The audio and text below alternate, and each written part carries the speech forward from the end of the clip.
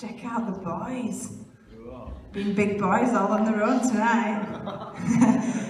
Do you know, today, every time I prepare, sometimes you feel like something that you feel as though the devil's trying to stop you. And sometimes you just think, is this my own stupidity because I just leave things too late to prepare? But today, I've had a nightmare with tech. I'm rubbish at tech. But you know, tonight, I came in panicking a little bit, but I absolutely love worship.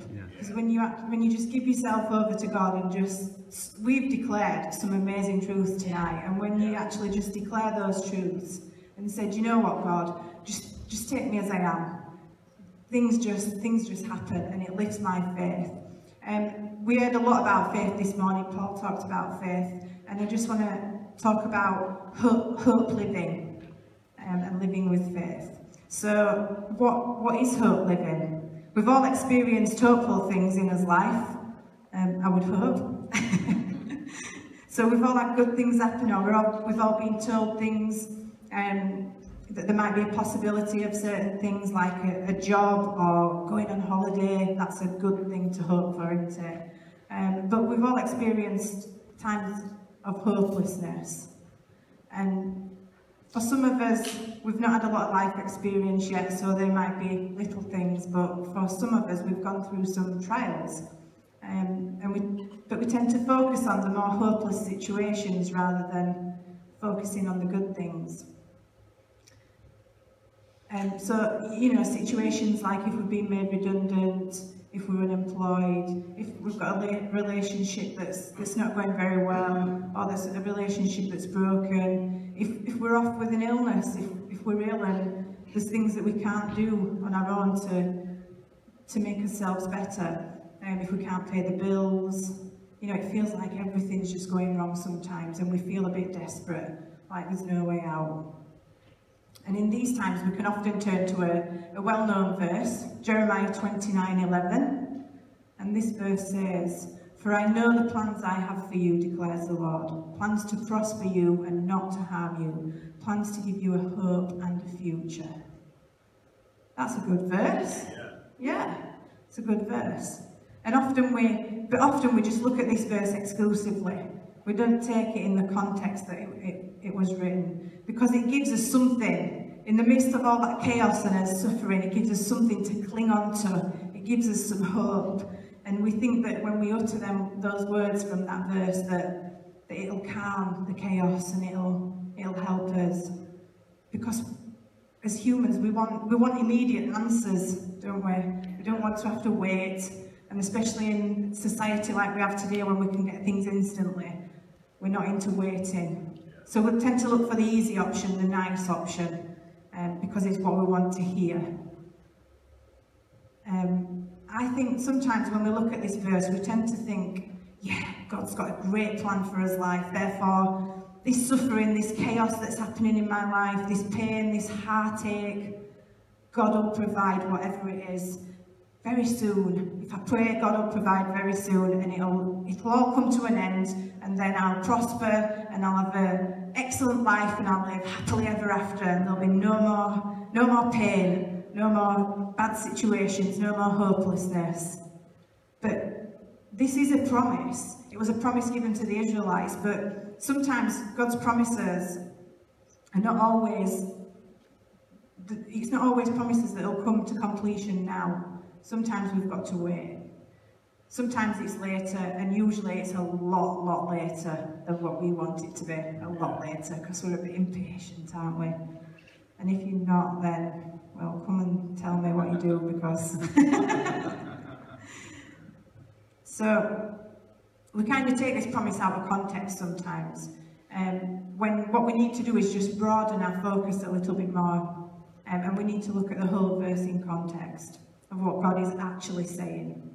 This verse is not about individual prosperity. He's not speaking to an individual, he's speaking to a nation. It's about the ultimate welfare of a whole nation. And it's not about giving that promise of prosperity immediately. And God's ultimate intentions and thoughts of his heart towards his people are portrayed in this verse. We're going to look at the rest of the verses in just a couple of minutes. But looking at this, it's all about looking at the underlying principles. We can still apply this verse to our lives, and it's still positive. The Israelites were in exile. It was a punishment for their disobedience to God, and they were in a desperate place. They wanted to be back in Jerusalem. They longed to return to that place, to that promised land.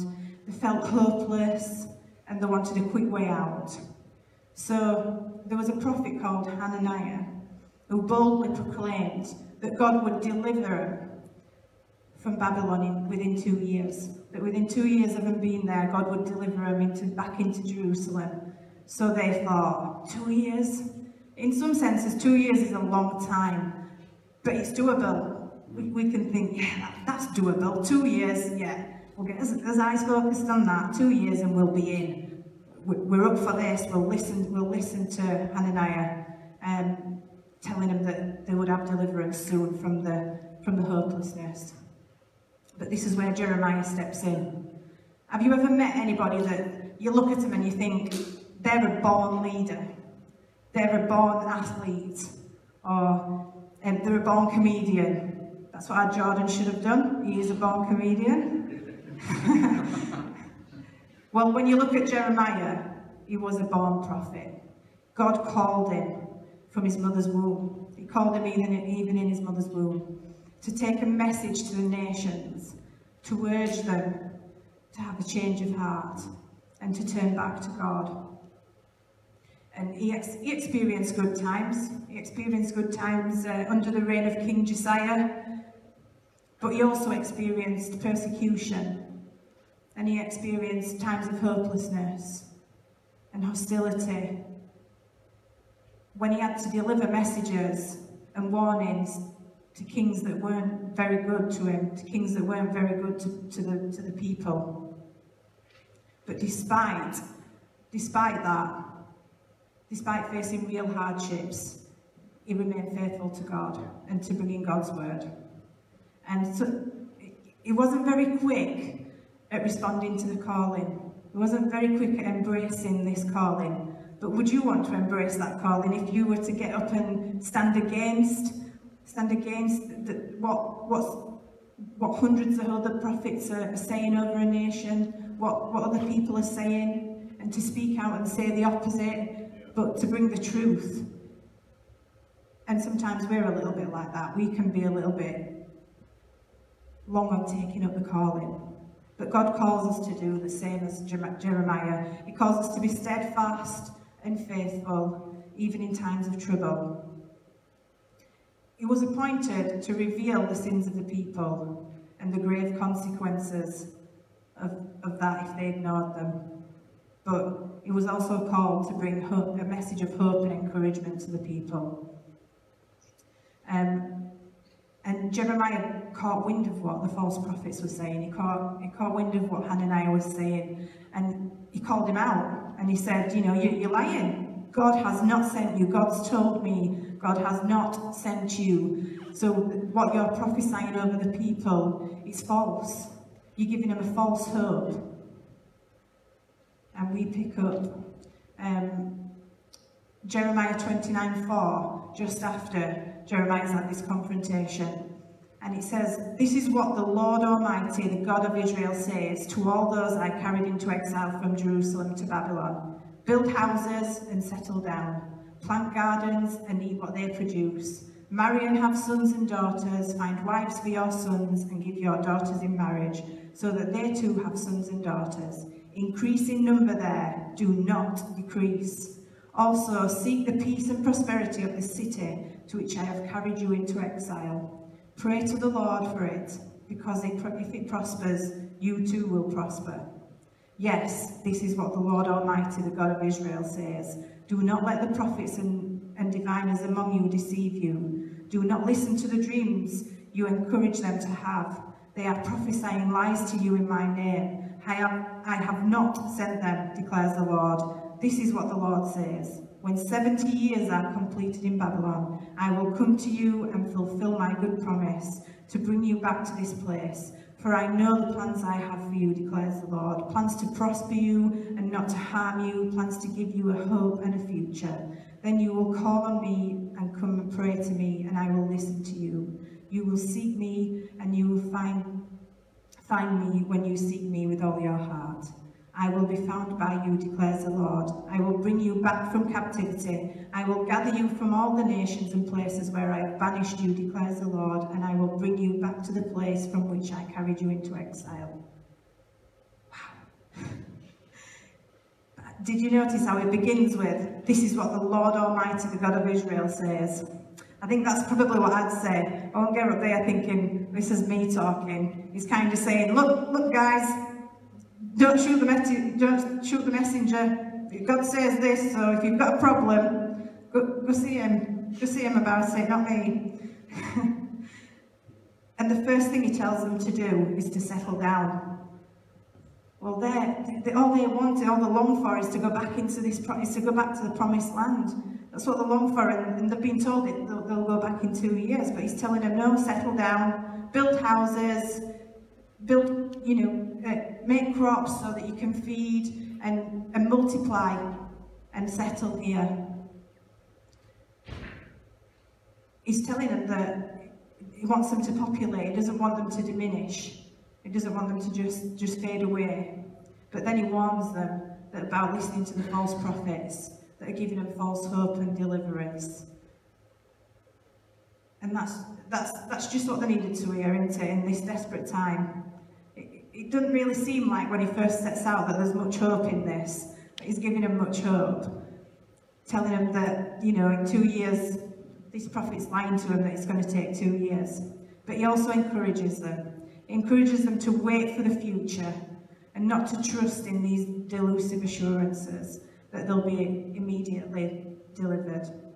He tells them not to listen to the false prophets just because it's what they want to hear. So sometimes when we listen to things, we tend to take the easy route because we think that's what we want to hear. It's a little bit like Sarah said this morning with a job situation. There were a job that were perfect for her. It were more money, it were other things, and that was what she wanted to hear. That was really what she wanted. But she decided to not take that route, to not take the easy route, but to take what she knew that God had told her, and to wait for it and to trust in God. And how many times have we trusted in our own delusive assurances? How many times have we wished for that immediate release from our circumstances and ended up with disappointment? We've probably all done it. But he encourages the nation that the nation will not come to an end, that the exile will be followed by restoration. What he's telling them in these verses is it's God's heart towards the people, and God's heart for them is for restoration. It's to restore them to their own land. He's talking about God's thoughts towards them. We think about things and we tend to forget things that we've thought. I know Chris forgets like 60 seconds later. But we do, we think about things, and then I can't remember what I was thinking about yesterday or even this morning. But God does not forget what he thinks. His thoughts towards us, his heart towards us, the heart that he's got there towards that nation, it's the heart for us as well. We are God's people, and that's his thoughts towards us. So as he wanted restoration for the Israelites, he also wants restoration for us. He wants to restore us to himself. His thoughts of grace and mercy and redemption and salvation and calling, adoption, eternal life, they are all his thoughts towards us. That is amazing. That is some powerful things there. And just like it all pointed towards Jesus then, it all points to Jesus now. So God was giving them a hope of a glorious future, that they would return to the homeland. And he's giving us a promise of a glorious future when Jesus will return and he'll establish his kingdom here on earth. And looking at Jeremiah, it's not about taking it directly for the now and thinking this is going to happen now. This is an encouragement for the long haul. This is about having hope for the long haul. And this is about knowing that we will have to go through circumstances and things will feel hopeless, but there is a hope. And even though, like Jeremiah tells them that it'll take 70 years. 70 years! Most of those people will have passed away and they'll never get to see that. Can you imagine that? You're hoping that you've had this hope and somebody's brought this prophecy, and in 2 years' time you're going to be there. You're going to have arrived. You will be at that point, and it will all be exciting. And then suddenly somebody says, "No, you'll not see this in your lifetime."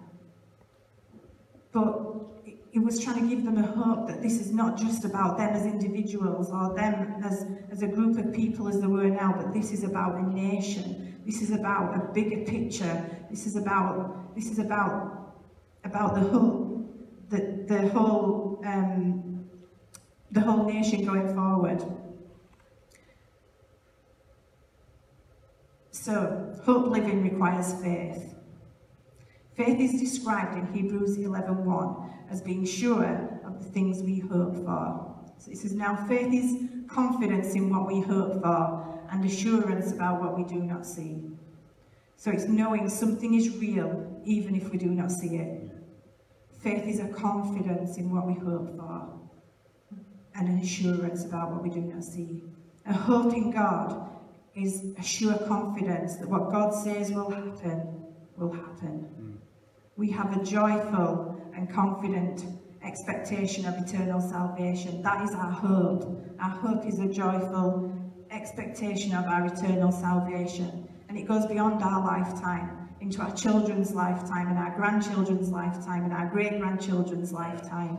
And we're living through these circumstances and these times, not because we might be delivered from this. Jesus might come back tomorrow, but he might not.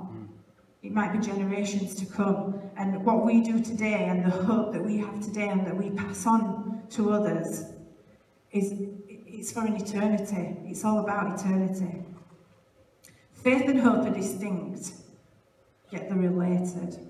1 Corinthians 13:3 suggests that they're different. There's a difference between the two. It says, and now these three remain, faith, hope, and love. But the greatest of these is love. It lists them as separate things. But they are two of the three greatest gifts. These three things remain, faith, hope, and love. The greatest is love, but they are two of the three greatest gifts that God will ever give us. And in Hebrews 1:11, we've got this now. Now faith is confident. Yeah. So faith and hope are related. Hope is a feeling of expectation and a desire for a particular thing to happen. So I just want to encourage you tonight that to be optimistic. It's positive. Hope is optimistic. Hope is positive. And we have that expectation and that desire that this is going to happen. And God is coming back, but God will also help you through. These circumstances. It doesn't mean that you'll not get delivered from things in a couple of months or a couple of years, but we'll still go through hardships. But the main thing is that God will give you the strength, He'll give you the peace, He'll give you the courage to walk through those things, because it's all about the bigger picture. If I could have the band back, please. And just as the band are coming back, I just want to leave you with some thoughts of encouragement. Just remember that you were born with a God-given purpose, like Jeremiah. You were born with a God-given purpose. Stay focused on Him, like Jeremiah did. And even amid opposition, you can prevail and you can fulfill your purpose. Trust in God with all your heart. Remain steadfast in living a godly life. And seek God first. Make it a priority to seek God first. Jeremiah put God first. He must have been absolutely terrified to stand there and think, I've got to give this prophecy and tell these people and shatter the hopes.